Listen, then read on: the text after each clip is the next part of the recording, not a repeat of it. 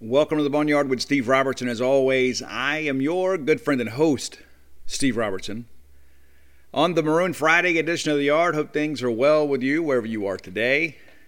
I'm a little tired, a little bit. Took the evening off, went down to the Brandon Amphitheater. If you have not been to that venue, you are missing out. That is a great place to watch live music. It was great.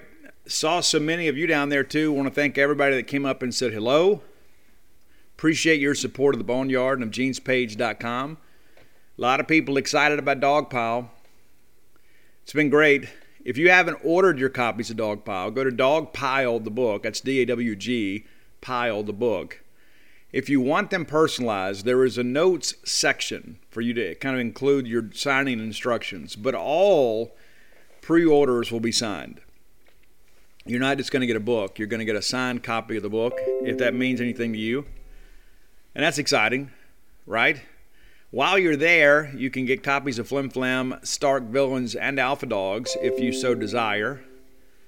So check that out. And if you're looking for Blooms of Oleander, it's not going to be on that website. But I want to thank everybody that's bought that book. It's done really, really well, much better than I expected. A lot of people asked me and said, "Hey, Steve, what would you consider success?" And I said, well, if we sold, 500 copies, I'd probably be happy of that book. That's a lot, that's a lot less than we sell with the other ones, but we've exceeded that.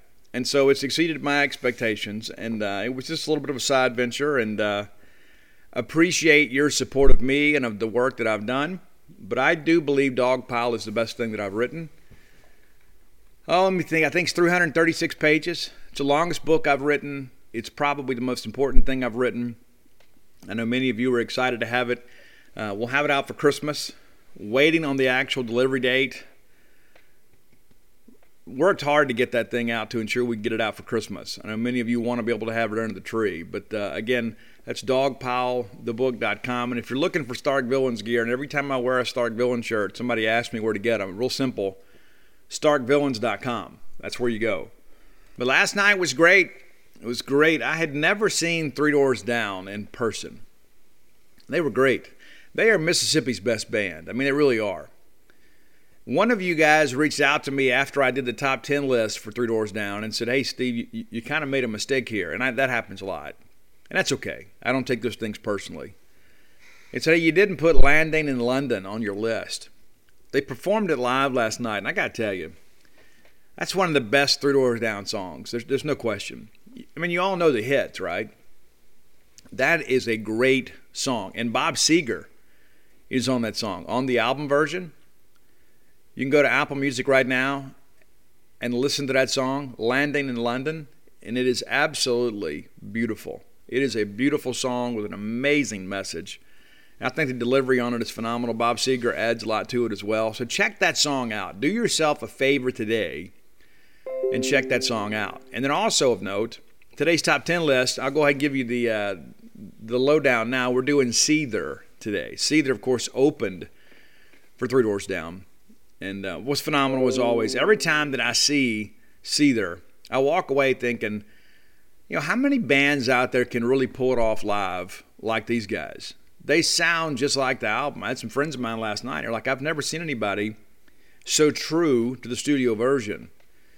But Seether's phenomenal. One of the things I'll share with you, too, that Three Doors Down shared last night, the song Be Like That was a huge, huge hit for them. And, it's about following your dreams and thinking, if that was me, if I was in that situation, what would I do?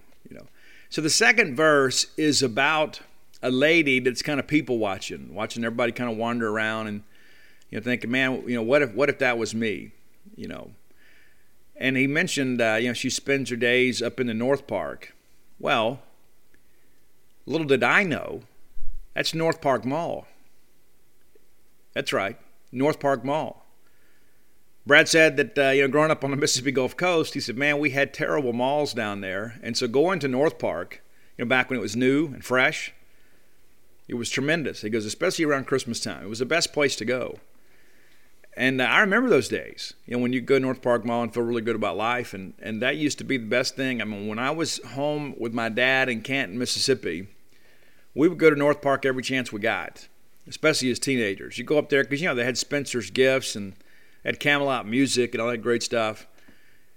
And growing up in small town Mississippi, man, it was great to be able to get up there. And, of course, you kind of reconnect with people, too. It's like there's some people you only see when you're out. And back in those days, for you young folks, that's what we did as teenagers, is you went to the mall because they had arcades and movies. And for teenage guys, it was kind of cool because there were teenage girls there. And so you go to the record shop and you meet friends. And there are a lot of people that you got to know from shows, and all of a sudden, hey, I saw you at the Motley Crue show. Oh, yeah, man, it was great. Next thing you know, everybody's hanging out in the food court eating Sbarro pizza. It's phenomenal. But I thought it was a really cool thing that there's a Mississippi tie in that. And, of course, Three Doors Down, man, they're just a phenomenal band. And it's a 20-year anniversary. They're doing a 20-year anniversary tour of the first album. And they played it in its entirety last night.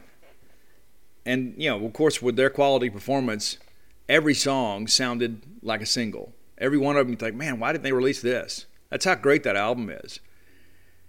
They've had some big hits since then, too. Go check those guys out. Here's the thing, too. I had so many people, too. So my buddy Sam Denton and I, we go to shows, and it's great because a lot of times I want to go to shows, and I'll forget who's coming to town, or I'll be so busy chasing Mississippi State news that I don't know. And Sam will say, hey, let's go to this. Let's go to that. And I'm like, yeah, let's do it. I'll make it work. Let's go. And so we're on the front row last night, and I had some people during the intermission said, hey, Steve, I saw you down there up front banging your head having a good time. I don't know why else you go to a show. For me, it's the place where I kind of lose myself and find myself at the same time. And I know many of you kind of feel like that I do. I mean, it's almost like reconnecting with the tribe. Reconnecting with the mothership. Kind of reminds me, too, why I work so hard and put up with all the nonsense that I do. It's, sometimes you got to go have a good time. Sometimes you got to let your hair down, swing it around a little bit. And I'm going to be honest with you guys, too.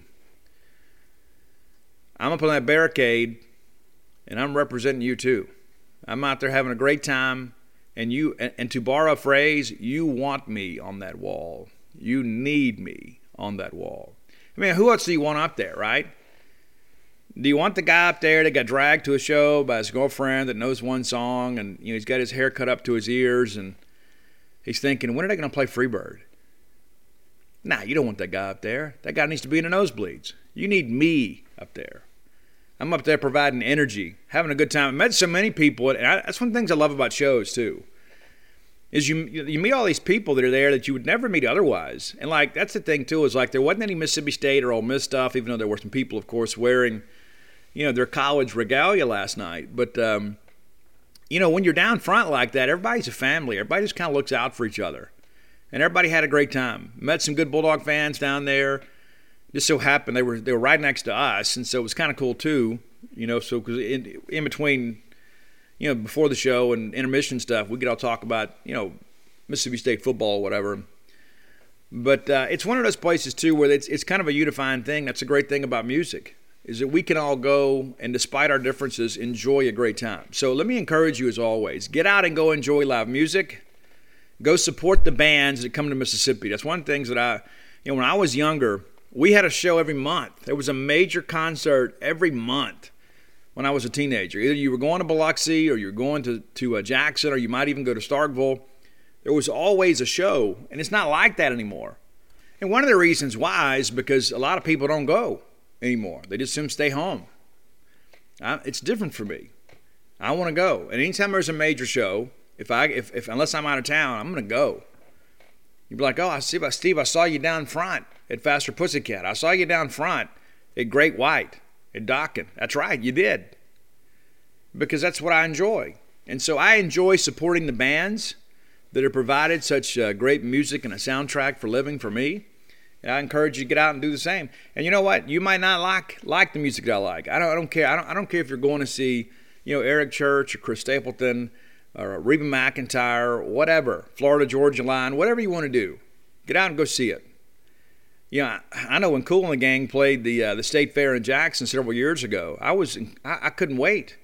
You get there, and it's Kool and the Gang. They're legends, man. You kidding me? So get out and go. Enjoy yourself. Take a little bit of a break, man. It's like there's so much in life, too, that pulls on us and drags us down.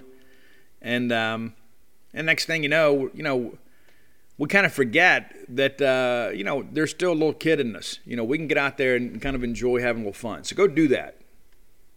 I'd like to thank our good friends at Bulldog Burger Company for all they do to feed the hungry folks of Mississippi. Many of you guys have said, you know what, Steve, I didn't know much about Bulldog Burger Company until I started listening to the show. Now it's a regular stop for us. That's exciting, good stuff. You owe it to yourself to go to Bulldog Burger Company. I've shared with you guys many times. There are a lot of times you go somewhere to eat and you don't always get what you pay for. That's not the case at Bulldog Burger Company. You're going to get a very substantial meal. Chances are you're not going to finish it. You're going to bring some stuff home, and either you will have it for lunch or your dogs will be happy you went out to eat. Very, very, very generous portions. And this day and time, there are very few places you can go to get more than you paid for. That's what you get at Bulldog Burger Company.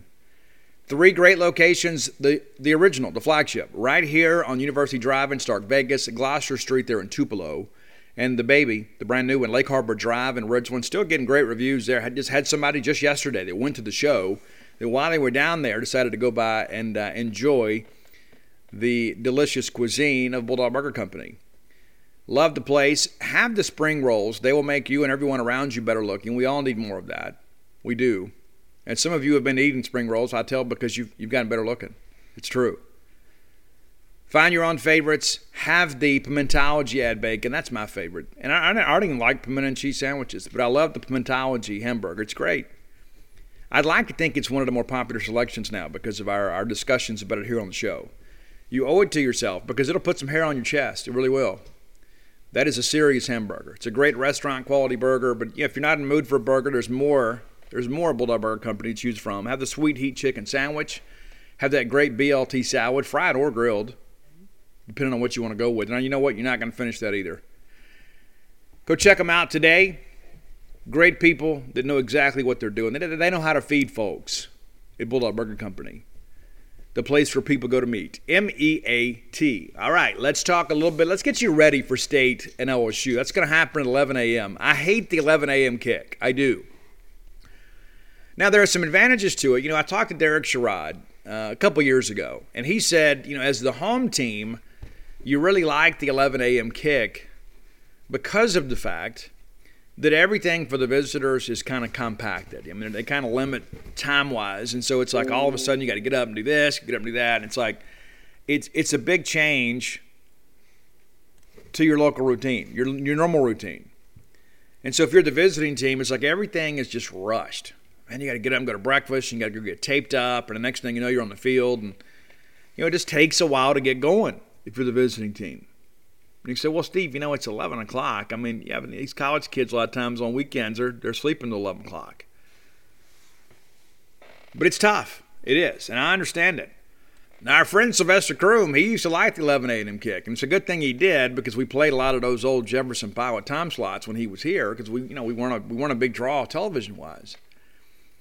But one of the things that he talked about is let's go ahead and get it done. Let's go ahead and get our win and get back home, cut the tape down, watch some college football, begin scouting, work on the next opponent. Kind of gives you a few hours lead time into the next week. Didn't always work out for us, but I kind of understand that too. But I don't like it because of the fact that many of you guys can't be here.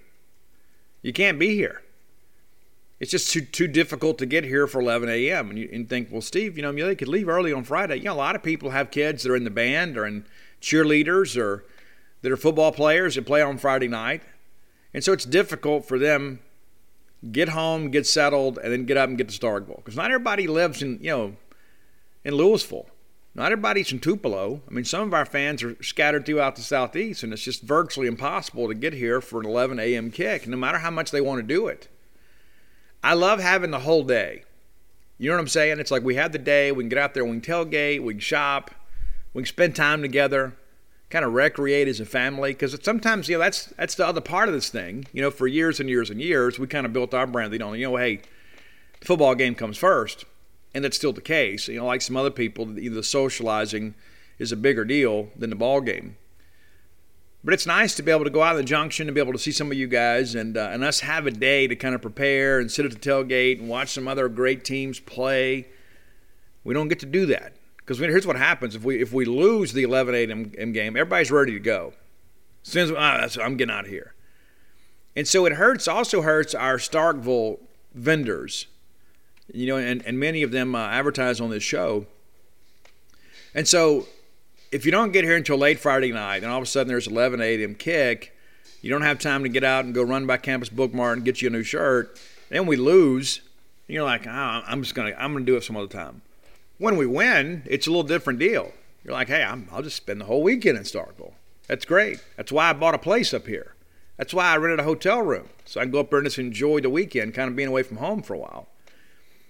And so those opportunities are often lost, when we play those 11 a.m. games. But, I get it. Everybody's like, it's on ESPN. There's going to be a lot of eyeballs on that. But let me be honest with you. Anybody that wants to see Mississippi State play football is going to watch Mississippi State play football. You're not just going to accidentally stumble across it and think, oh, wow, Mississippi State, let me watch. It's just not how it works. And again, it's not. There's always. I want to go ahead and make sure we communicate this. People understand that there's nobody at Mississippi State that picks this time slot, because for the same reasons that I mentioned are the same reasons they wouldn't do it. Nobody wants to be 11 a.m. They really don't, because everybody wants their partners to be around. Everybody wants the people of Starkville that depend on game day traffic to be successful. And they want you guys to be on campus. They want you to have a good time. They want you to always have a positive experience when you come here. And so it's not as simple as, because I read that stuff on social media. And listen, I love you all to death. I do. Every one of you, whether you agree with me or not, whether you like the top 10 list or not, whether if you want me to get a haircut or not, which I'm not going to, I still love you. But some of y'all make my head hurt. I mean, oh my gosh. It's like I read some of this stuff and I begin to wonder how some people make it through life. It's like anything that goes wrong is Mississippi State's fault. And anything that goes right was just dumb luck. Like we never do anything right. And it's like, well, wonder why, Mark Keenum or John Cohen or whoever, or Mike Leach picked that 11 a.m. kickstart. They don't want us up there. It's not true. It's all set by the TV networks. They decide when games are going to be played because they're the broadcast partners. And so they're always going to pick games that are times that are advantageous to them. I think LSU and Mississippi State should be under the lights. I think we are going to draw some eyes. And I think a lot of it's because of the issues at LSU. I think there are a lot of people out there that would love to see LSU lose. But I believe the ESPN 11 a.m. spot is the third most watched spot because you get that lead time out of game day. A lot of people get up and watch a college game day, so they just kind of leave a TV on and watch that first game that comes on. Sometimes it used to be a Big Ten game, which was trash.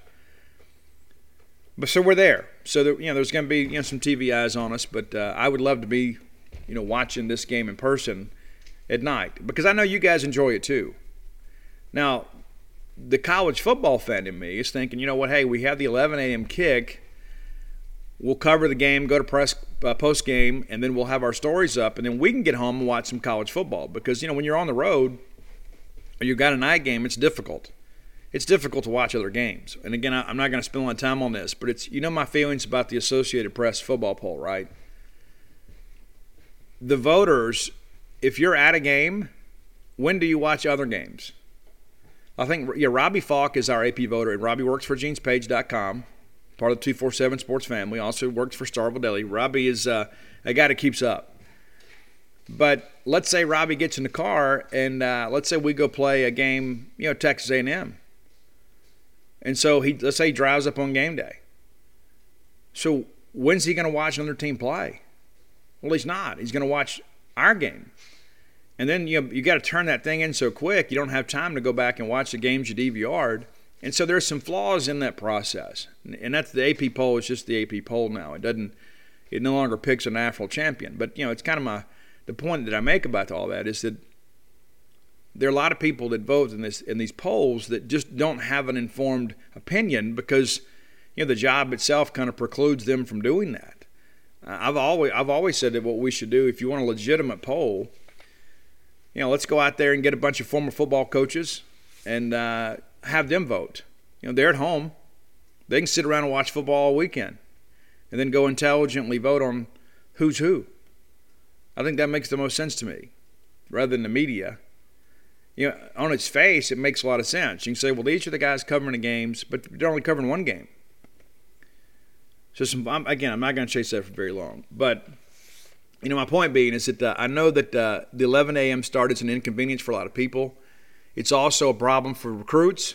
They're going to play Friday night, and then we're going to play at 11. So it kind of, prevents out-of-staters from getting here.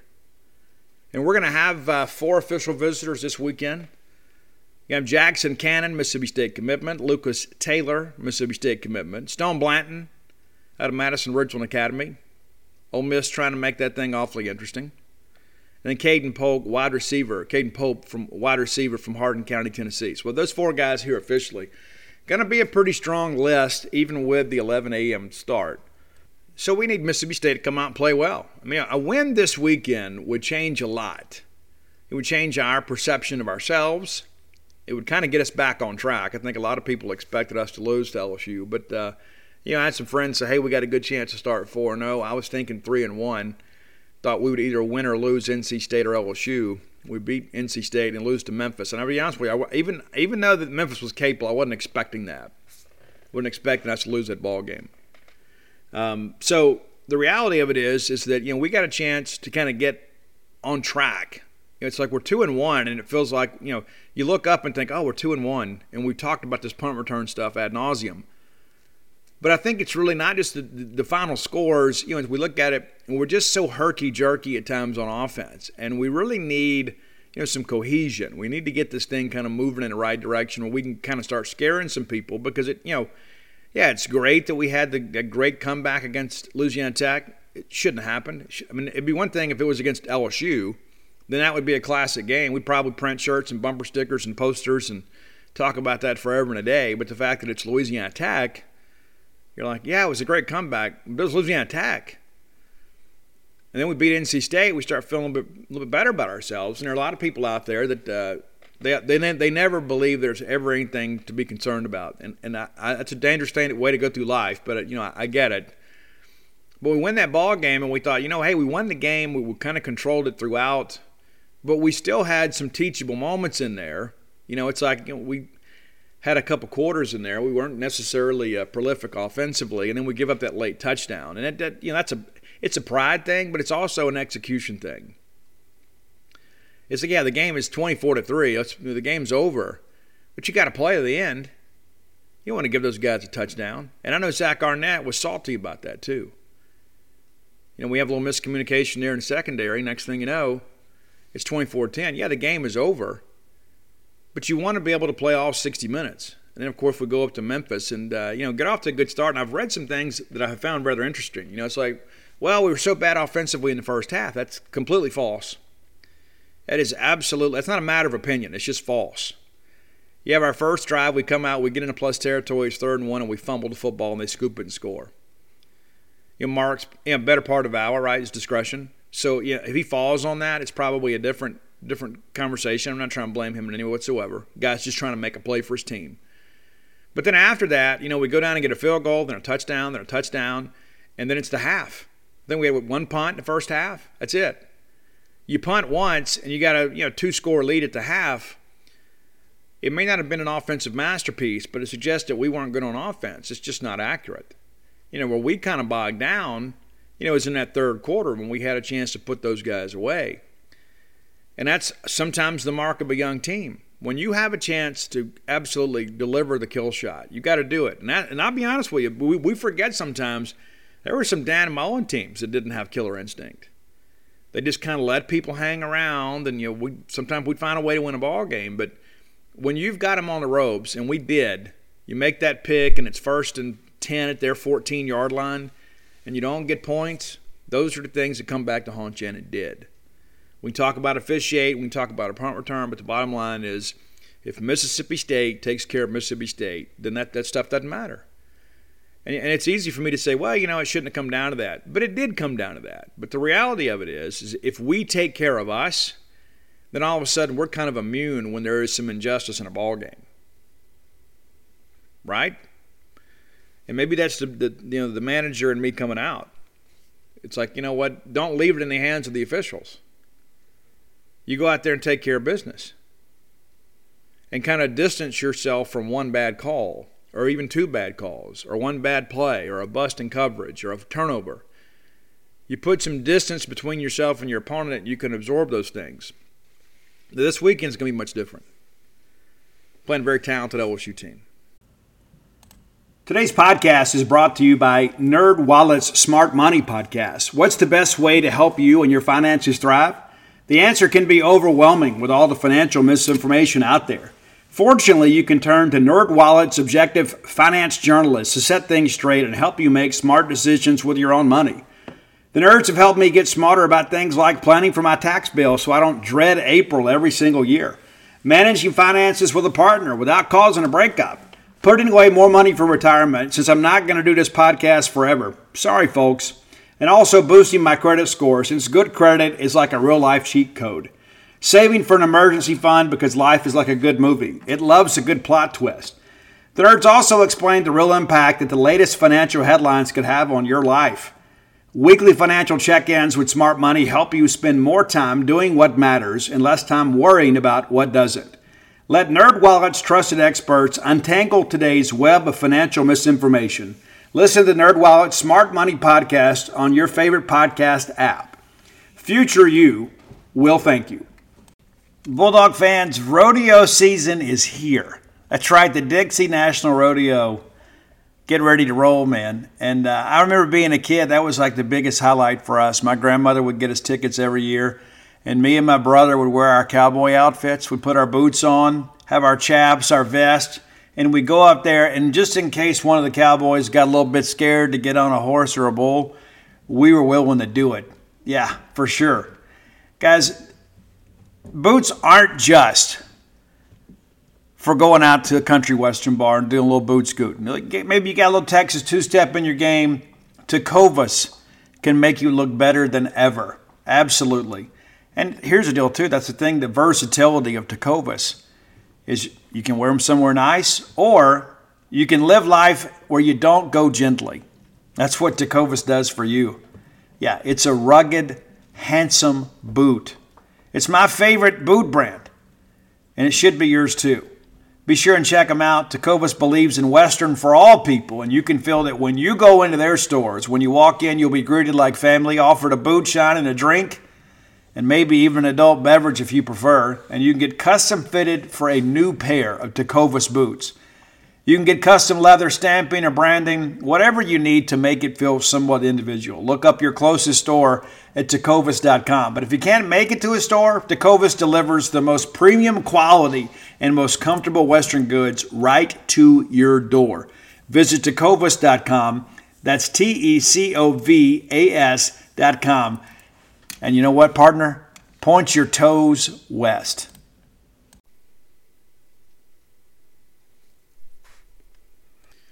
Let's look a little bit at LSU, too. A lot has changed since our last show. You may have heard there's some reports out that Derek Stingley is very questionable to play. I'm told he's out. I'm told he's out of the ball game for the second straight year. Now, this is one of the top cornerbacks in the country. He will be a first-round draft pick. He's been phenomenal. Now, he had that great freshman year, and he's been kind of up and down with injuries. And they said, well, it's the same injury he had in camp. I've got this unofficially. I'm told it's kind of a hamstring issue. It's not something that, it's not like it's going to require surgery. It's not a knee issue or something like that, or it's going to hurt his draft stock. But that's what I'm told. Now, how accurate that is, we don't know. But the bottom line is that he is not expected to play. And if he does play, just try to give it a go, he's not going to be 100%. That's pretty significant. Now, granted, they're not going to play a lot of man coverage. They're going to play some. So here's what happens, though. When you have a guy like Stingley who is so skilled and you lose him, everybody says, oh, it's a next man up mentality. Oh, get out of here with that. If the next man was as good as Derek Stingley, he'd be playing. There's this trickle-down effect in an LSU secondary that really has had some issues, especially in the middle of the field. And so there are a few things you got to look at here and kind of figure out, okay, what are they going to do? How is this going to work out? And so, Jay Ward last year was absolutely victimized by Mississippi State. They have moved him back to safety, and there is some talk that perhaps he could play corner. I don't think that's the case. I think they'll go with Dwight McGlothern, and he's a guy just coming back from injury himself, played against Central Michigan. and I believe he had one tackle in the ball game. And he has practiced this week, had a non-contact jersey on. And so you begin to think about this. I mean, this is a Tiger secondary. It's like you lose Stingley, and then at least two of the starters are just getting back from injury. And one didn't play last week, and Jay Ward. And so this is a Tiger secondary that's been beat up a little bit. And now the thing that I think about, too, is just communication. It's like, okay, we're going to implement this new plan to slow down the air raid. And then here at the last minute, you got to play kind of a game of musical chairs. Well, we spent all week talking about, okay, these are your responsibilities. Oh, well, Stingley's out. Now we got to slide everybody around. Now all of a sudden I got to reteach all these guys in 24 hours or less. So that's an advantage for Mississippi State. We got to be able to take advantage. And this is a secondary, too, that has struggled at times, with communication and consistency. They match up pretty well outside. I mean, Ricks is a guy they really high on, and he had some moments against Mississippi State last year, too. He had the one pick where KJ left the ball inside instead of throwing it outside, and he picks it off, and everybody remembers that. But that wasn't on him. That's on KJ. It's not like he made some incredibly athletic play. It was a big moment in the ball game. Ultimately, it didn't matter. But, if KJ throws that ball a little bit farther, a little bit to the outside, it's a completely different ball game. Even though we win 44-34, I mean, KJ had the turnover bug even back then. We should have blown LSU out, and they know this. They know that the score of the game was not truly indicative of how much we sliced and diced those guys. And so their pride has been bruised. They're going to come in here looking for bear, and all of a sudden you're all fired up and you think you got a good plan, and then your best corner is out. And your best safety is finally playing for the first time in 2 weeks. He played in the season opener against UCLA and got beat up a little bit. Missed the last 2 weeks. He's back. And as Ed Orgeron says, we're going to need him. Then you're bringing a guy back that, Dwight McLaughlin, that, he's coming back from injury himself. And so you start looking at these things, and it makes you start to think, wait a minute now. Because early in the week, I was thinking, LSU will probably beat us by 10. I don't feel that way anymore. Now that I've done some research and I've seen how the week has kind of unfolded, and I went back and watched some video of LSU, and guys, this offensive line is a mess. It is an absolute mess, and you begin to ask yourself, well, how does that happen? Well, here's the deal. You go back and look, and you guys that have followed college football recruiting for a long time, you remember this. When Ed Orgeron was at Ole Miss, he was probably the best in the country at getting people to say maybe. And I know this for a fact because I've heard recruits tell me this, multiple recruits don't know each other, is that Ed Orgeron was really good at telling those kids, hey, listen, just keep us in your top 5. Even if you don't come here, just keep mentioning us. Hey, we're recruiting you hard and we love you. And even if you don't come here, just keep mentioning us. And so there were kids out there that had no intentions of coming to Ole Miss, but because they liked Ed Orgeron and they respected the fact that Ed Orgeron, the Ole Miss staff, was recruiting them probably harder than anybody, they threw him a bone. Now, that doesn't have to be the case at LSU, because LSU is LSU. But if you go back and look at those classes, they were often unbalanced at Ole Miss. And for some reason, some way, Ed Orgeron has never really been a strong offensive line recruiter. I mean, you get some guys in the state, and you've got some guys that could develop them. But, by and large, you've never looked at LSU or even Ole Miss under Ed Orgeron and be like, hey, those guys got some really good offensive linemen. Now, the NAFL championship year was different. Of course, you had Lloyd Cushenberry, a guy from Dutchtown that went now in the National Football League, and there were some other guys on that, that went pro. I mean, it hit good for them. They had a couple guys from junior college ranks that came in and really played well for them. But this offensive line is an issue for them, and that's one of the reasons they have not been able to run the football with any success. And that's one of the things you look at too. We have heard about their left tackle issues, from some time. It's interesting that they, the joke this week was that Orgeron walked into the offensive line room on Wednesday and said, okay, who's going to be our left tackle? That's a difficult question to ask when you're this close. You're this close to game time, and they've tried a couple of young guys in practice this week, and it hadn't worked out. And Wire is not expected to play. He was back out there. but they're not expecting him to play. And I don't know that I would want to break in somebody new against a blitz-happy scheme like Zach Arnett. And it's interesting, too, that the way this thing is kind of blown up with this offensive line stuff is, what do you do when you're basically one-dimensional and now you're kind of struggling a little bit with pass protection? And it's interesting. I see, a lot of these people were expecting LSU to score a bunch of points. I think State can match up pretty well with LSU on the outside. With Emerson and Forbes, I don't feel that we are at a deficiency in any respect against anybody in the country at corner. Where we have got to be good is at the nickel. They like to move Kayshon Boutte around. Jalen Green will be a guy that will be on him a lot. Of course, he has corner skills. And so that's a matchup, kind of the game within the game. They'll move him around and kind of get in some – they'll do some switch routes and things like that to try to get the matchups they want. But if you're switching off Green to Emerson or Forbes, I think that's still, at least a push for Mississippi State. And then else you can't run the football. And so what State has to do is avoid the big play and force them to have these methodical drives where they have to sustain a drive. And that's the deal, is if Johnson's got to sit back there for 8-9 snaps, there's a good chance we're going to get to him one of those.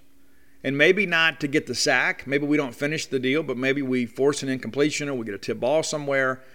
And so I think Zach Arnett is a guy that can make them uncomfortable.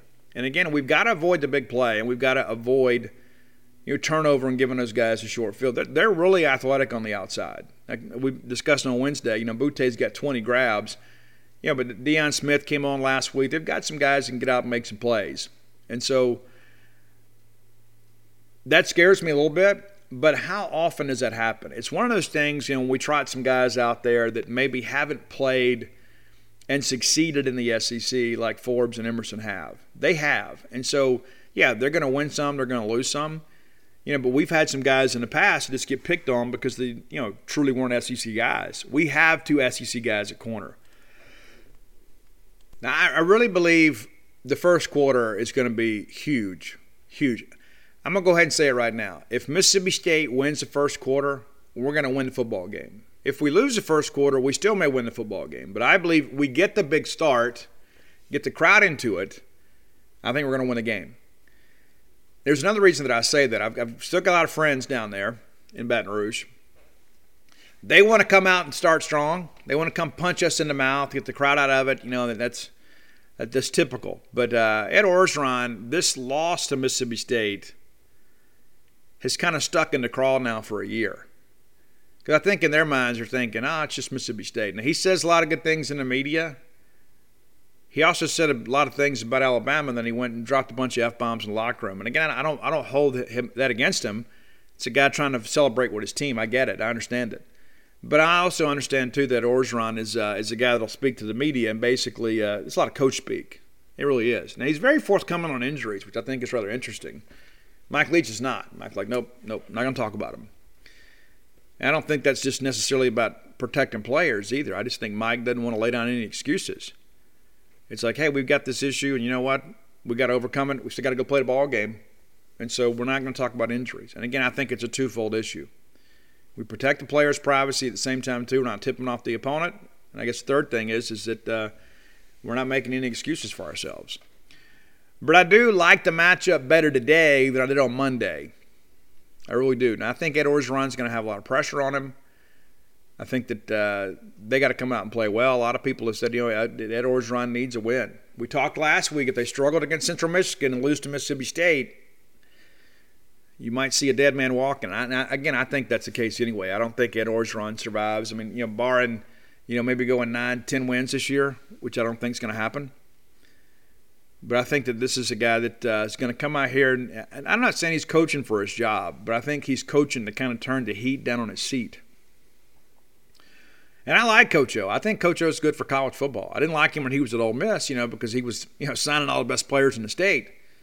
He couldn't win with them, and I think that's really the issue. I think you've got a phenomenal recruiter and a guy that's really not a great football coach, probably a great defensive line coach.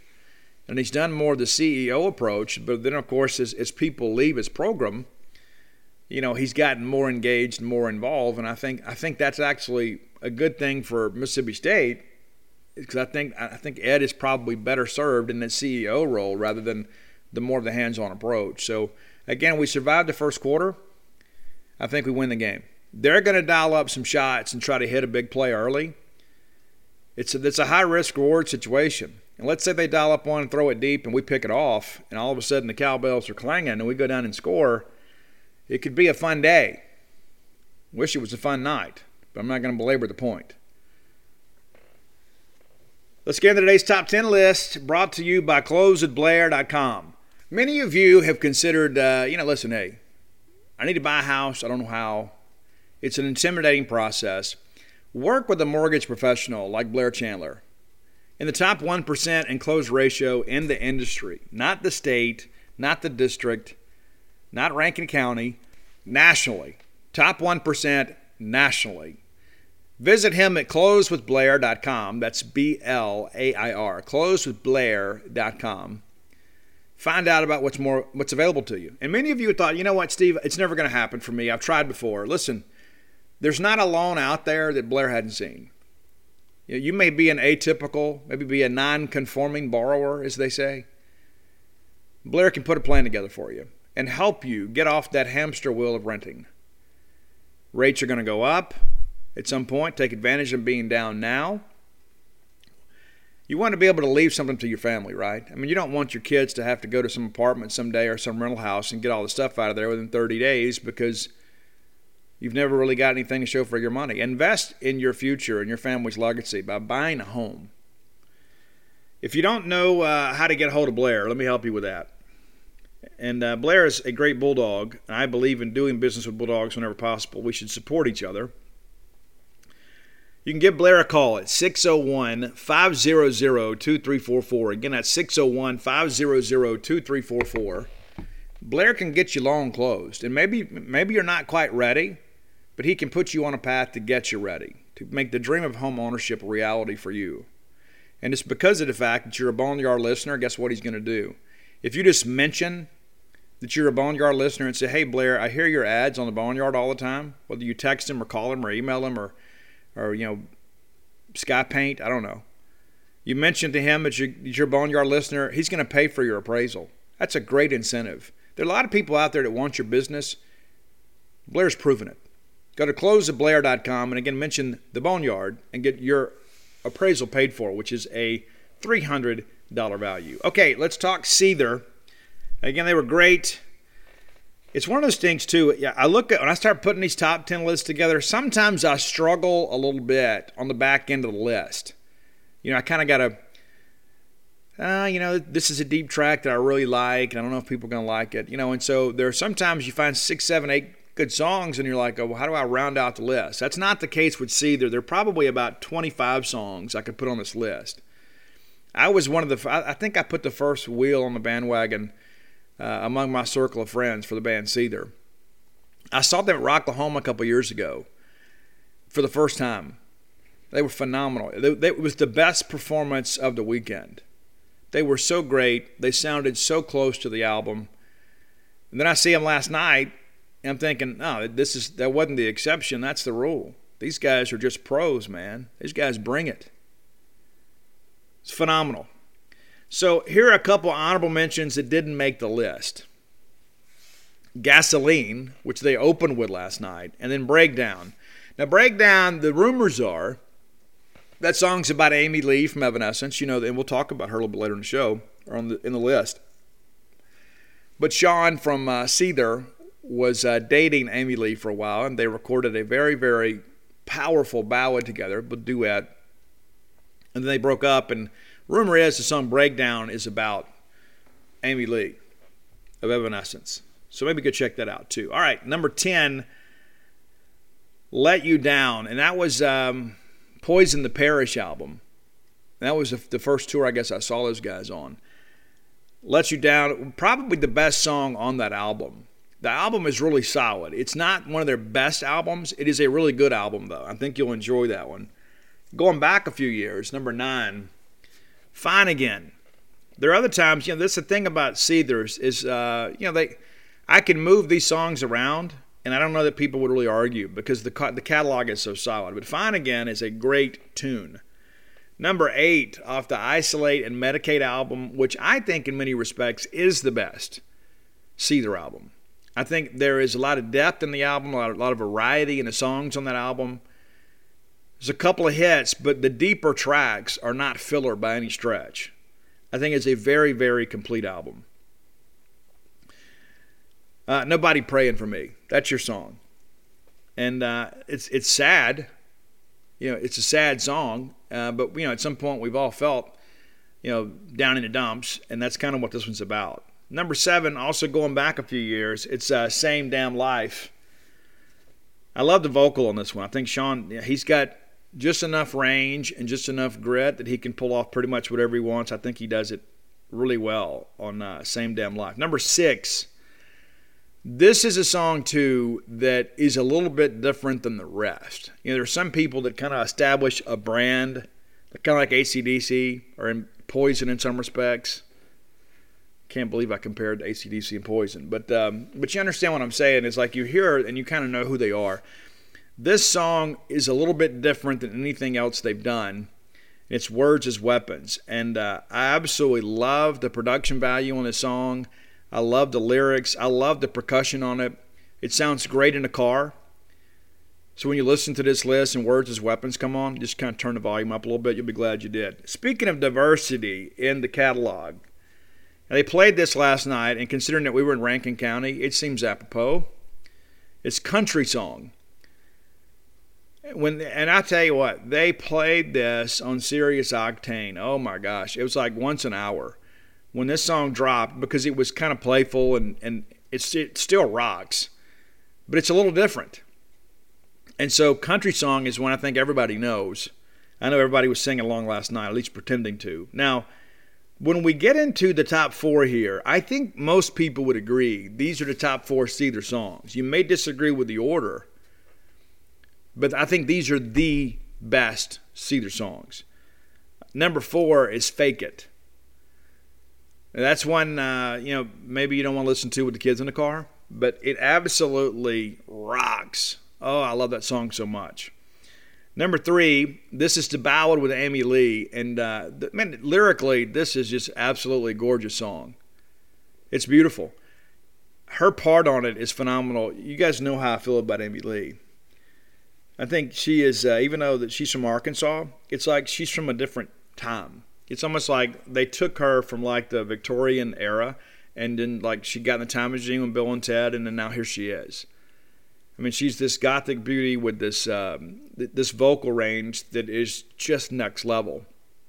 Incredible. But it's the song Broken. And at some point, we've all felt this way, but it's basically like there's a couple that they have had some anxiety or some drama in life, but it's like, you know what, we're going to figure this thing out. It's like the part about there's no one left to fight. But it's a great tune. I love the duet version. You can listen to the other version, which is Sean singing, and it's great, but it's not as good as the part with Amy Lee. And the video out there is really cool too. But there's some acoustic versions out there on YouTube you can check out too. It's one of those songs that really speaks to me. And there are a lot of songs out there you listen to, it's a great song. And there are other songs you listen to and you like that they're kind of singing my song. And that's kind of how this one is for me. Number 2, the song they closed the set with last night. It's Remedy. And I love the opening riff on this. This is like as soon as they start the song, everybody recognizes it immediately. And then everybody gets it going. It's one of those things like you hear that riff and then you look up and the whole crowd is moving. That's how you know you found it.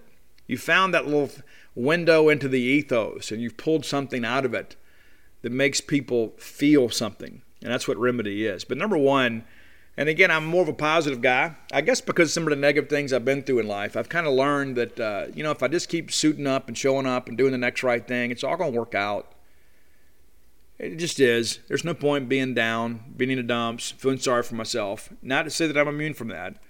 I just don't have as many of those days anymore as I used to. I guess it's just one of the things you learn in life.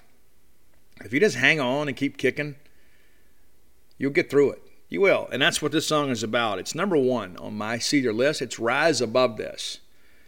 And it is one of those songs of inspiration. And I try to, listen, I have songs that match every mood, but I really, when I'm in the best moods, it's like I listen to these songs, man, that really kind of fire you up and pump you up. And this is one of those ones that, for me, that when I'm like, hey, you know what, this is going on and this is negative, but I'm going to make it. And I listen to that, and it makes perfect sense to me. So that's your Seether Top 10. You guys have been sending in a lot of suggestions lately. Many of them, I'll be honest with you, some of you guys, I think I've got a pretty diverse, catalog. I listen to a lot of stuff. I don't really limit myself, when it comes to music. If it's great, I'll listen to it. I may not like some of it as much, but some of you guys, man, like there'll be some of these alt-rock bands that you like. I got some sad news for you, friends. I mean, some of those bands, you say you want a top 10, they don't have a top 2. Now, they may to you, and so I'm committing myself to some of you guys that like some of that more obscure stuff to kind of listen to some of that and familiarize myself with it and see if we can't put a top 10 list together. But, I'm not going to mention the name of the band because I don't want to make the guy feel bad, but I had somebody message me a few weeks ago, and he mentioned this band. He's like, it's one of my favorite bands, and I'm like, I don't ever want to be a music snob and say, that what I listen to is better than what you listen to, because we're all different. We all have different interests. But I gave it a shot, man, and it just didn't work for me. I did the best that I could. I listened to it. I knew, one or two of the hits, I guess, but it just didn't work. And then, of course, you look up and, the band lost their record deal and that sort of stuff, and I don't know what to tell you. But we'll see. But if you guys have suggestions for the top 10 list, reach out and let me know. If you're looking for lists, and many of you are, because I have the people who message me and say, hey, Steve, I was talking with a friend of mine. We can't remember if you did this one. You go to Spotify and search Dogmatic 67. That's DAWGMATIC 67. Dogmatic 67. That's Roy Samante's Spotify. And Roy takes and puts all these on his Spotify, and he shares them with you guys. And it was his idea, and I had thought about it before. I wish we could do this.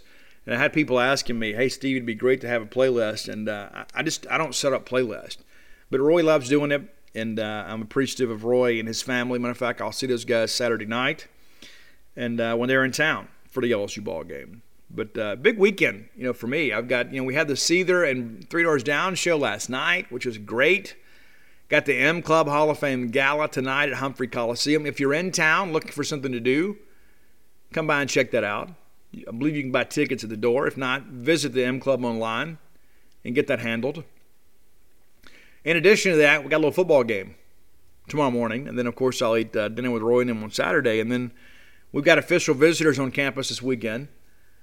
Paul Jones and I will interview them on Sunday as they leave. As I mentioned earlier in the show, we've got 4 guys here, but there are going to be a lot of people here, prospect-wise, for the ball game that's kind of within our regular recruiting footprint.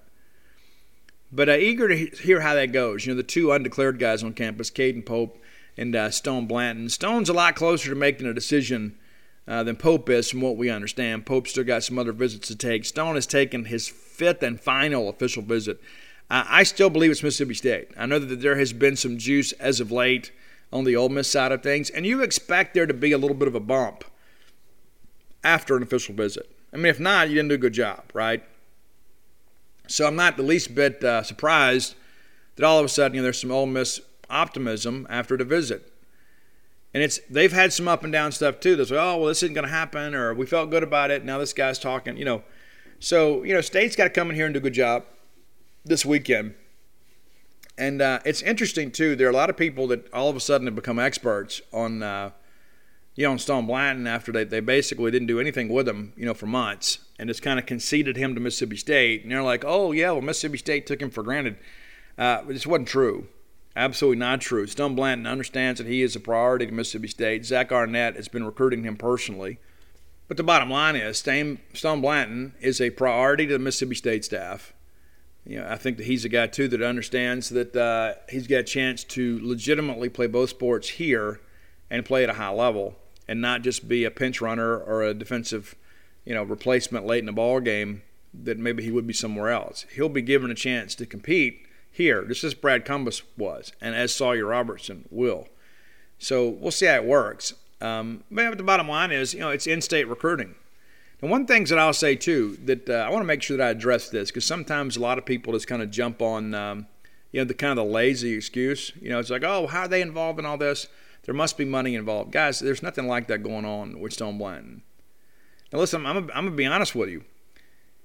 Yeah, there's some people out there at times that target some of these kids, especially those in need, because they feel like that they are easy targets. Yeah, that happens.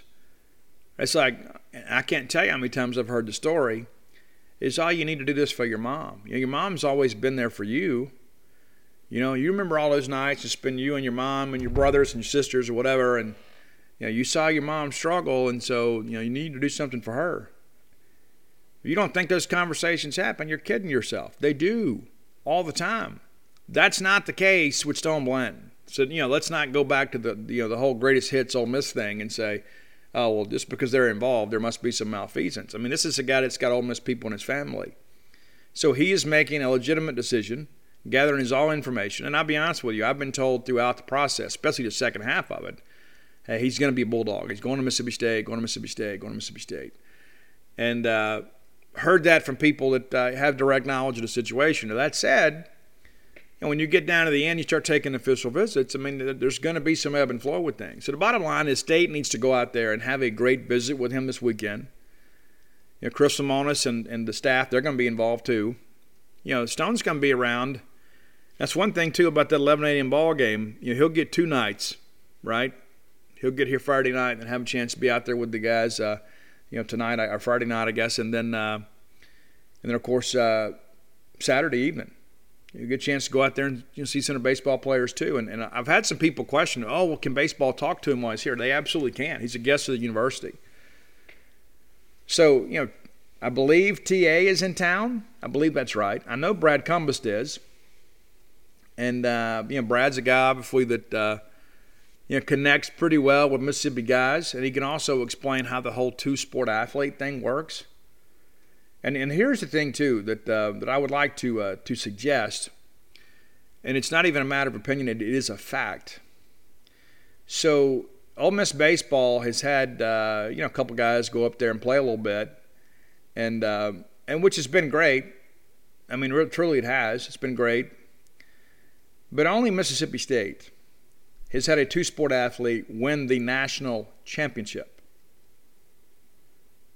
Right? Not to mention, Brad Cumbest became the full-time starter in left field and not a part-time starter in right field like a former quarterback at Ole Miss. And so, again, it's like all things being equal, Mississippi State's better. Just are. Mississippi State is better than Ole Miss. I don't know how much we can explain it. Now, that doesn't mean that every kid in the state is going to come to Mississippi State over Ole Miss, which they should. But it doesn't mean they're going to. Sometimes they just like the other guys better. And Blanton comes from a house that's kind of divided too. I mean, you got some State folks in the family and you got some Ole Miss folks in the family. And so it's not like, even though he grew up a lifelong Bulldog, it's not like that he has been totally immune from positive news about Ole Miss throughout his life.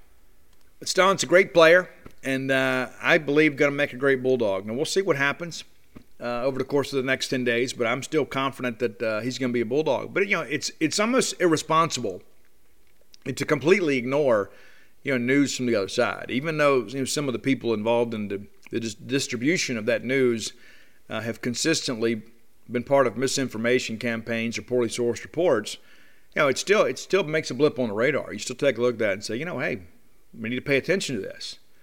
Because when guys are coming to state, when I see the Ole Miss guys kind of throw up the white flag and they'll crystal ball and say, hey, this guy's going to go to Mississippi State. I figure they probably already picked out a dorm and already come up here and got them a locker or whatever. And so when they are still somewhat optimistic that they are in the mix, with a guy that's about to decide, I mean, it's silly to ignore that. True or untrue. And I remember last year, it's so funny, I remember in the days leading up to signing day, I think I was the only person saying that I was worried that MJ Daniels was going to flip to Ole Miss. And I contend to this day, I probably had the best sources in the situation. But at the very end, I just couldn't pull the trigger on it. I just couldn't pull the trigger on the flip. Steve Wilfong beats me to the punch there. And then next thing you know, we're chasing the phones, and then the guy announces. But if you recall, there was some, the Ole Miss media were saying, hey, he's going to stick with Mississippi State, and come back later and say, oh, yeah, we already knew. Of course. Of course you did. Of course. And I remember the McKayla Pounders thing. I could probably write a book about all that stuff. Maybe I should. The McKayla Pounder stuff. Basically, this is a kid that was used as a pawn in a recruiting PR shell game, and now is at the University of Memphis. And I absolutely wish that kid the best. I absolutely do. Did he make some mistakes? Absolutely did. He kind of played into the hands of the nonsense and ultimately cost him an opportunity to play football in the Southeastern Conference. And we talk all the time about, these big schools find you. I mean, the pro scouts will still find you. That's true. But wouldn't you be a more polished product playing in the Southeastern Conference? Absolutely you would. All right, so let's get ready to move forward here. Let's begin to pick the rest of the SEC. And again, I'm going to give you Mississippi State as a winner over LSU. I might feel silly tomorrow about 2 o'clock. I think State's going to find a way to win this ball game. Next segment of the show brought to you by CampusBookmart.net. Standing man, Miss Kathy Brown, lovely, talented Susie. They would love to see your smiling face this weekend because their faces will be smiling as well. Miss Pam Minyard's there too. Great friend of mine. Think a lot of her for sure. You go by and see them and get service with a smile. And it's one of those things too. It's like, I want to do business with people that are good business people. And when you've been in business as long as Campus Bookmart, you can have some confidence in knowing that there is some staying power there. You're going to develop relationships there. Stan the man is your friend. Stan's not going anywhere. Stan's Bulldog. It's a Starkville guy. Go by and check them out. If you can't make it to town, visit them on the World Wide Web, courtesy of Al Gore's Internet, at campusbookmart.net. And by being a loyal Boneyard listener, we'll give you a phrase that pays, because that's what we do here. We save you a little money. Just by listening to the show, you can save some money in life. Use promo code BSR, which stands for Beautiful Steve Robertson, and that'll get you free shipping on all orders over $50. Any order less than $50, absolutely incomplete. Again, that's campusbookmart.net, promo code BSR. Which reminds me, if you are in town this weekend, I'll be signing books downtown at the sister store, Bookmart and Cafe, from 11 to 3 on Sunday. Not during the game on Saturday. I'll be at the game. But on Sundays, if you're hanging out, come by and get signed copies of the first 4 books. I'll be there, for a few hours hanging out, and we'll have a good time. Again, that's Bookmart and Cafe downtown. Okay, so let's look at the rest of the weekend. I don't like the schedule a whole lot because there's some games on here that I think are kind of gross, but there are some interesting matchups. All right, so let's start, the other 11, I guess there's 3 11 a.m. games, and it just blows my mind. It's like we got a lot of SEC play this weekend, and we're going to pack 3 games, 2 of them SEC head-to-head games, in the 11 a.m. slot. It is so stupid. It's stupid. I can't believe some of these decisions get made sometimes by TV networks. So Georgia at Vanderbilt, that's your SEC network game. Georgia will steamroll Vanderbilt. They've got this offensive thing worked out. Georgia, arguably one of the best defenses in the country. Vanderbilt, not.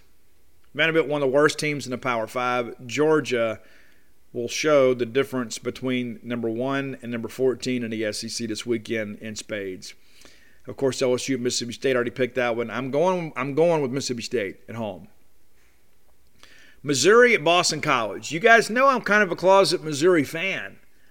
And I didn't like this matchup initially. But then Boston College has lost their starting quarterback, presumably for the year. So because of that, I thought it was going to be a close ball game. Anyway, I'm going to go with Mizzou on the road against BC, playing a backup quarterback. I really like this Mizzou team. I really do. I think they'll be a solid bowl team. I really do. I'm kind of glad we're not playing them this year. A&M at Arkansas. This is one of those pick-em games. And it's like, maybe we'll get home for the second half of this. It's a CBS game. I like A&M in some respects. I don't think they're very good offensively. I think their defense is overrated. I think they are very much overrated as a top 10 team. And I think this is what happens when you start looking at records. It's like, oh, well, they had that great team last year, and Jim always recruited so well, so they'll just keep rolling. But it was a complete unknown at quarterback. I mean, you just have absolutely no idea. So to expect the train to keep rolling after you're replacing a 4-year starter with a brand new guy is a little bit naive. I'm picking the Hogs here. I really am. I think A&M is overrated. I think Arkansas is very good at home. That place will be electric. They're really fired up there, and I'm not so sure how good Arkansas is. I'm also not sure how good A&M is, especially with the backup quarterback. I think Arkansas can run the football, and I think it'll be a low-scoring game as a result. I think this is going to be a game in many respects. It's probably played in a phone booth. I think I picked it 17-13, but I'm going to take the Hogs at home over an A&M team that is overrated and playing with a backup quarterback, but defensively is very good. But I think it'll be a fun game. Now, a friend of mine says he thinks that, this could be a blowout either way. I don't know that I see it that way, but we'll see. I mean, football's funny. Georgia State is at Auburn. Auburn struggled a little bit to run the football last weekend, and Penn State defensively, pretty good Big Ten defense. They gave them some trouble.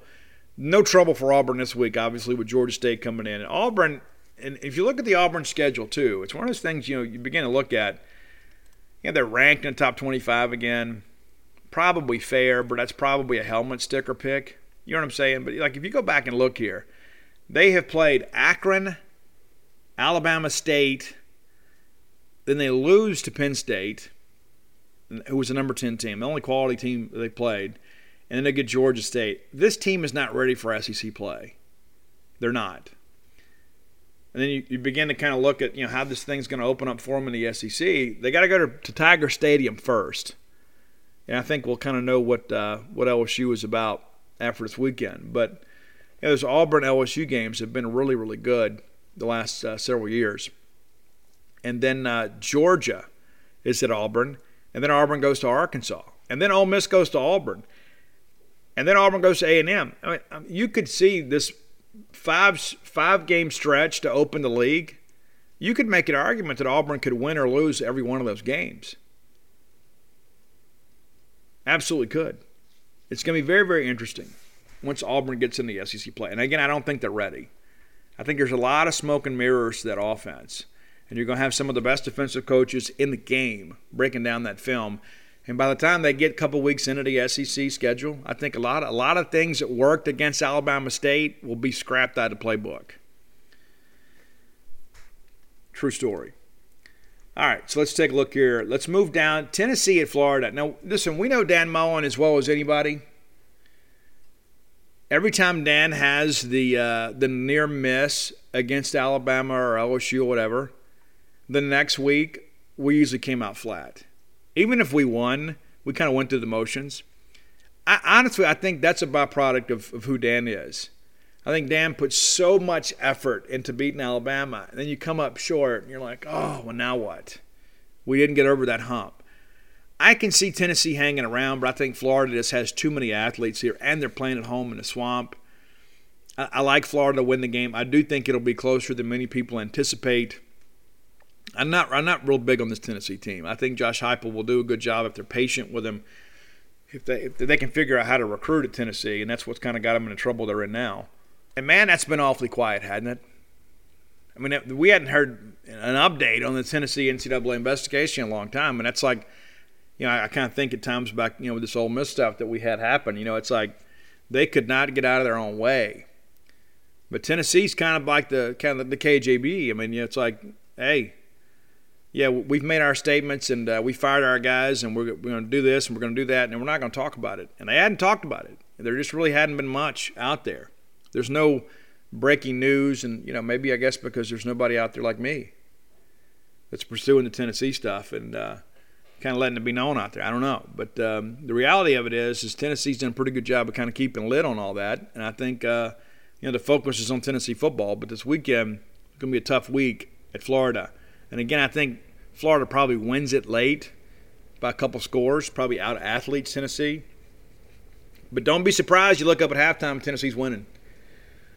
All right, Kentucky at South Carolina. I almost went with South Carolina just because I feel like Kentucky is due to lose to somebody that they shouldn't. But I just don't think that Carolina's good enough to pull it off, even at home.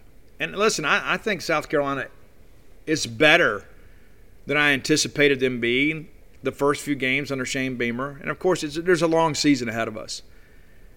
But when they got in the hole against East Carolina, they could have easily just folded up and said, well, losing's kind of what we do.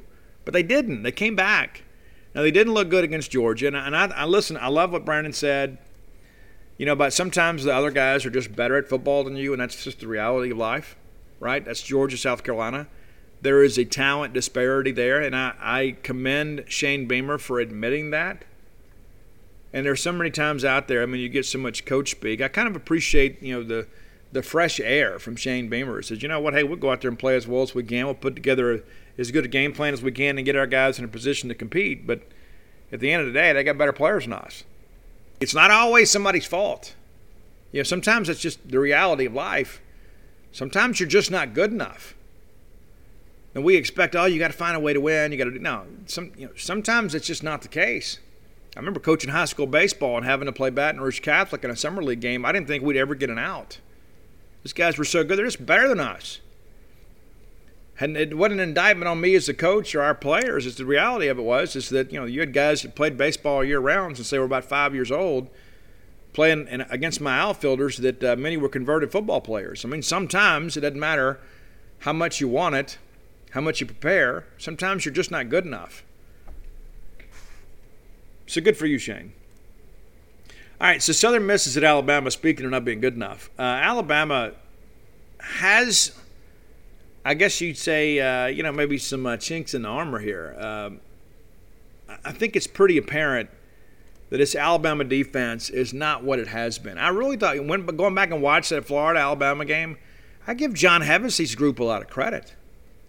They were knocking Alabama off the football. And all of a sudden, Emory Jones looking out there like a thinner version of Chris Relf, out there running around making some things happen.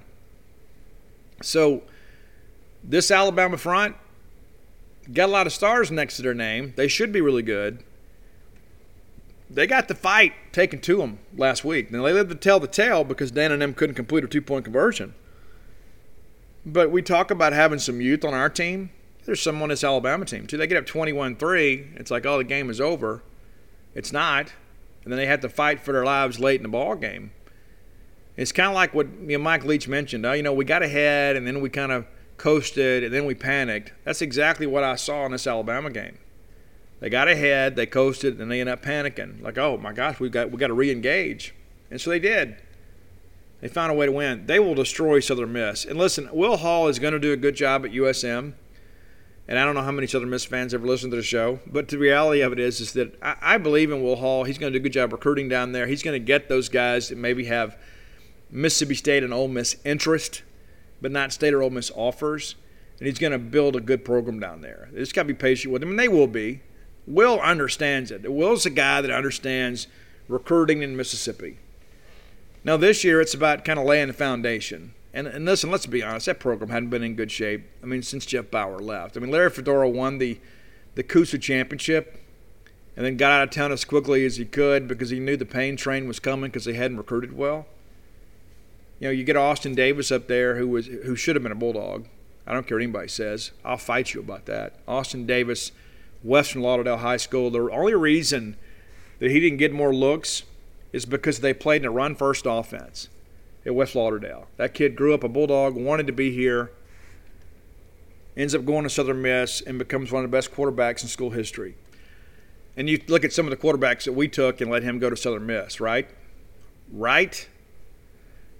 But that's what Will Hall will do. He'll find those Austin Davises of the world that are out there kind of running around that maybe State and Ole Miss just kind of flirting with. But, yeah, this isn't the week. This isn't the week. And you look, they struggle to put up points, and they have most of the year. They, let's see here just for a second here. Let me look here just for a second, see what I'm looking at here. I heard something yesterday that I thought was rather interesting. And I haven't verified that just yet. But I hear that there's a couple of Southern Miss guys that are going to be here this weekend at Mississippi State. A couple of guys that are committed there that State's kind of been in contact with, and they made commitments to Southern Miss. Good job by Will Hall and those guys getting them. But that's always going to be the issue if you're at Southern Miss. If State or Ole Miss come back late, you're kind of going to be treading water there because it's going to be difficult to compete against the chance to play in the Southeastern Conference. So, yeah, there's a couple of guys I'm told yesterday they're committed to Southern Miss. They're expected to be here this weekend. That State hadn't offered yet, but there is discussions about that happening if they continue to progress this year as game tape begins to kind of roll in. So that's kind of important too. So, looking at the league this weekend, again, there's just kind of some gross games out there, but there are some other games that are rather intriguing. As you guys, there's some toss-ups for sure. And it's not a great TV weekend because of how they structure this thing. I just don't think Kentucky, South Carolina. You don't think Mississippi State and LSU would draw more eyeballs than Kentucky, South Carolina, even though it's on the deuce? The Tennessee-Florida thing, that's a helmet sticker game. I mean, does anybody really expect Tennessee to beat Florida? Do you? I don't. I don't think there's much question about that. And that's, you remember when that used to be the game of the SEC, right? When Spurrier and Fulmer were there, it was like, oh my gosh, the winner of the Tennessee-Florida game always won the East, and in many years won the SEC. But that was the game. Riedel Anthony and all those guys. I mean, those are big time names. I mean, it's like you go back and you look at all that, and Jacquez Green. There were so many guys involved in those games that that's what created the whole thing about Spurrier saying you can't spell Florida citrus without UT. But Florida has dominated this series. Oh my gosh, it's so bad. It's 30-20 now. And here I'm gonna shake your moneymaker right here, right? Since 2004, and remember these teams play annually because they're both in the SEC Eastern Division. Since 2004, Tennessee's won once. One time. This used to be the rivalry in the SEC East. And you can run it down. I mean, it is just absolutely crazy to look how this thing has gone. So Florida's won 4 in a row. The last Tennessee win was in 2016. That's 38-28. Before that, 1, 2, 3, 4, 5, 6, 7, 8, 9, 10, 11 in a row. So Florida has won 14 of 15 against Tennessee. That's the difference in the schedule. That's a difference in the series. It's their most recent 15 years. Tennessee dominated this series in the beginning. That's back in the early days in the infancy of college football. Florida got their first win in 54 and then played Tennessee in the Gator Bowl in 69. They win that one. And the next thing you know, everybody's playing a little more regularly in the SEC. And then Florida began to kind of get in there and kind of win as much as they lost. But the luster off what was once a great rivalry, is gone. And the same can be said about the Tennessee-Alabama rivalry, which is a complete joke. And my feelings about the about the stupid, third Saturday in October nonsense. Nobody cares about that. It's just stupid. Nobody cares. I can get fired about that in a second. Oh, but Steve, you don't understand. No, you don't understand. No, nobody wants to watch that football game except for Alabama and Tennessee fans. Nobody cares. It's not the game of the year anymore. And it hadn't been that way for a long time. Well, we don't want to move from tradition. Guys, here's the new tradition. Alabama owns Tennessee. 14 straight. 14 straight. And these games have not been competitive by and large. I'm going to run these down for you real quick, and we're going to move on. Guys, 48-17, 35-13, 58-21, 45-7, 49-10. Oh, we've got a close one, 19-14. 34-20, 45-10, 44-13, 37-6, 41-10. Oh, another close one, 12-10. I believe that's the famous Rocky Block game, right? When Cody blocked the punt or the field goal. 29-9, 41-17. So basically once a decade, Tennessee is competitive with Alabama. but we're going to hold the whole conference hostage for that. It's so stupid.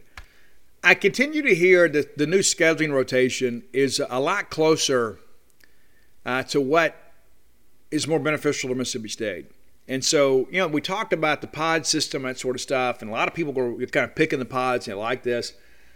Well, let me throw this idea at you. What if we just had, instead of having like divisions, what if we just had 3 permanent opponents? And so instead of us having to play the other 6 teams in the West and then a couple teams from the East, in addition to Kentucky, to put a schedule together, what if we had 3 permanent SEC opponents and then everybody else rotated?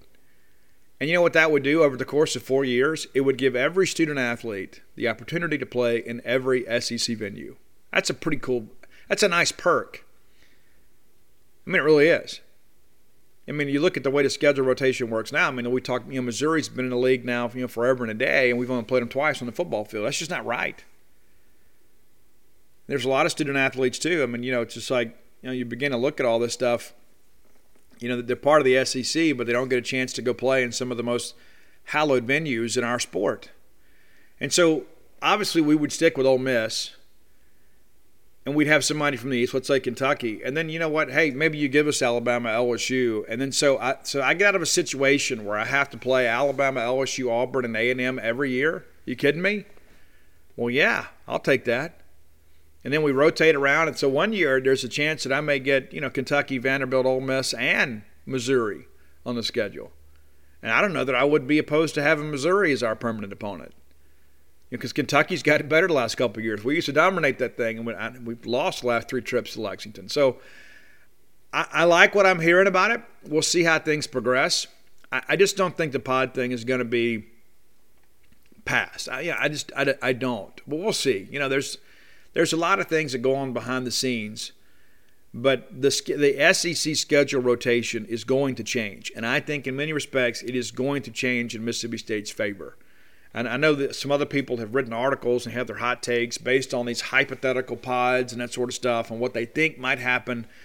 Oh, Mississippi State's going to, I actually think if we get out of playing, the murderer's row of the SEC West every year, I think it's good for our program. I do. We all know even though the East is getting better, the East is not anywhere close as being as good as the West. Who would you rather play every year? Vanderbilt, Missouri, Kentucky, South Carolina on that side. Are you kidding me? Of course, yeah, let me play those guys. Because who on the West is comparable? So if we have a chance to rotate and play those teams, I think it makes good sense for us. I hope that's the proposal that passes. But don't just go ahead and buy it. Oh, this pod thing is done. The pod thing is not done. There's still a lot of discussion to go.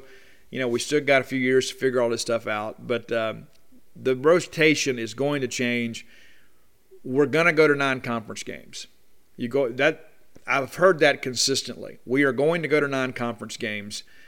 I don't know how I feel about that at this point, but I think if we go to non-conference games, then we've got to drop the Power 5 mandate. Because if we got to play non-conference games and another Power 5 team, it's going to be really tough for us to get to a bowl game consistently. Because what if we do get the rotation, we get Alabama, Florida, Tennessee, Georgia, and then we got to pick up a Power 5 team. You kind of understand my point there. And so if we go to non-conference games, you drop the Power 5 mandate so you can play 9 because then, of course, your 9th game is a Power 5 school within your conference, which works better regionally. And we don't end up having to go to Arizona and Minnesota. But the rest of that story is then you get 3 non-conference games at home, which ensures that you get a 7-game schedule. That's how that would work, right? Because you got non-conference games. The years that you only have 4 home SEC games, you're going to need those 3 non-conference games, and it doesn't need to be a Power 5 because you could be a situation where if the rotation falls funny, you have 6 or less home games. It's just not going to work out well for us. And so that's what's got to happen. I look forward to hearing the final proposals. I look forward to hearing how this thing passes, but rest assured that the football scheduling model within the SEC is about to change. Final segment of the show brought to you by the fine folks with Portico. You guys know where it is. You've heard me talk about it many times. You may have even gone by and checked it out. If you haven't, you should. You turn off of 82 onto 12, take the very first right, which is Pat Station Road. That'll take you over Old West Point Road. I mean, we're just talking a matter of, 1/8 of a mile. And then Portico is going to be up there. A brand new, great residential development. You know what? Some of our Boneyard listeners are already at home there in Portico. You should join them. 1.1 miles from campus. And on the right side of campus, right? It's on the quiet side of campus. So you're not out there having to fight the hustle and bustle of traffic, it's on 12. And listen, I love our merchants on 12, but I wouldn't want to live there. I'd love to shop there, but I'd love to live close to campus. I live out in the sticks now. If I was moving to Starkville, I would move to Portico. You can get you a 2-bedroom, 2-bath house, 4-bedroom, 4-bath house. Whether it be an investment property for you or your primary residence, Portico is absolutely the way to go. Brooks Bryan is a guy that is committed to Mississippi State. He's part of that great group that's trying to make Starkville a better place to live, better place to work, better place to recreate. Give Brooks a call today. He'll let you know what's going on. Phase 1's done. Phase 1's done, but you can go ahead and get in line for Phase 2. And there might be a house left if you want to make a move sooner rather than later. Give Brooks a call today at 601-416-8075. Again, 601-416-8075. You'll be glad you did. Brooks is a very interesting guy. Got a lot to talk about. Loves Mississippi State. Loves Starkville. He's committed to us. It's as simple as that. So be committed to him. Make Portico your next move. I thought it long and hard about who we could talk about today, and I came up with one name, and it's the only one that really matters when it comes to the Mississippi State-LSU rivalry. It's John Bond, the living legend. The guy was my hero when I was a kid. And so one of the things that I don't think a lot of people fully appreciate is John Bond was the ultimate tiger killer. John beat him 4 years in a row. Did you know that? I know some of you old school Bulldog fans know that, but did you young guys know that John Bond, that's right, John Bond beat LSU 4 years in a row and really had a lot of fun doing it.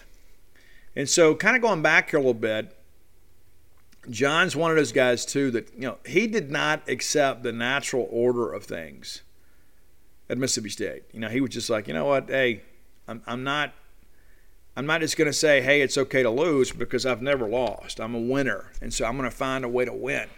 And so he brought that mentality with him. And people forget, too, even though he spent some time in Georgia, he grew up as a young man living next door to Kermit Davis.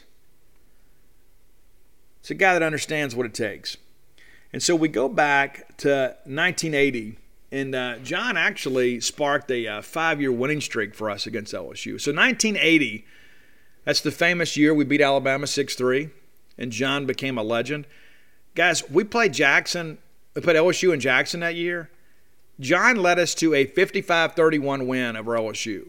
You got that? 55-31. I think that game is online somewhere, too. I think you can find it on YouTube. So if you want to take a trip down memory lane and watch that. JB destroys them. We come back in 81. We go to Tiger Stadium. We beat them 17-9. That 81 defense, we talk so much about 80. It's almost like the 84 Diamond Dog team and the 85 team. It's like the 84 team is kind of overshadowed by 85. But that 81 defense, we didn't have the big win against Alabama that year, but that 81 defense was absolutely legit. Ty Keys and Johnny Cooks and Glenn Collins and Billy Jackson. You had some dudes on that defense. Rob Fessmeyer, of course, out there laying the lumber at safety. That was an incredible defense. Maybe Fessmeyer may have been gone in 81. I'm not sure. I don't remember. But anyway, my point being is that, we shut a very good LSU team down. In 82, we play here. And if I'm not mistaken, the first true night game, I guess, we brought in a temporary lights. And I remember being at a friend's birthday party. And back in those days, we didn't have Mississippi State on TV a lot. It just didn't happen. You kids today are so spoiled. You really are. You can watch Mississippi State when you want to. You can watch Mississippi State on your phone. We had to come watch Mississippi State play in person. Maybe once a year we'd be on TV. I remember watching it whenever the highlights would come on TV. You know what I'm saying? Like when you were a kid on WDAM or JTV or wherever. You were always just so happy to just get a glimpse of your team. Well, this one was on TV, and I was at a birthday party, and all the kids were glued to the TV because it was such a big deal that Mississippi State was on TV. And then we won the game. 27-24, Dana Moore, if I'm not mistaken. Dana Moore makes the big field goal there to win. And then in 83, we go back to Baton Rouge, and then JB routs those boys again, 45-26. And, of course, JB was gone, but we win in 84 as well. So we'd beaten LSU 5 years in a row. It had kind of become commonplace for us. But here is a story about John Bond and LSU that many of you don't know. And that's what you tune in for, right? It's like, yeah, Steve, I can look up the stats. I know the records. Come on, man. Here's a story you don't know.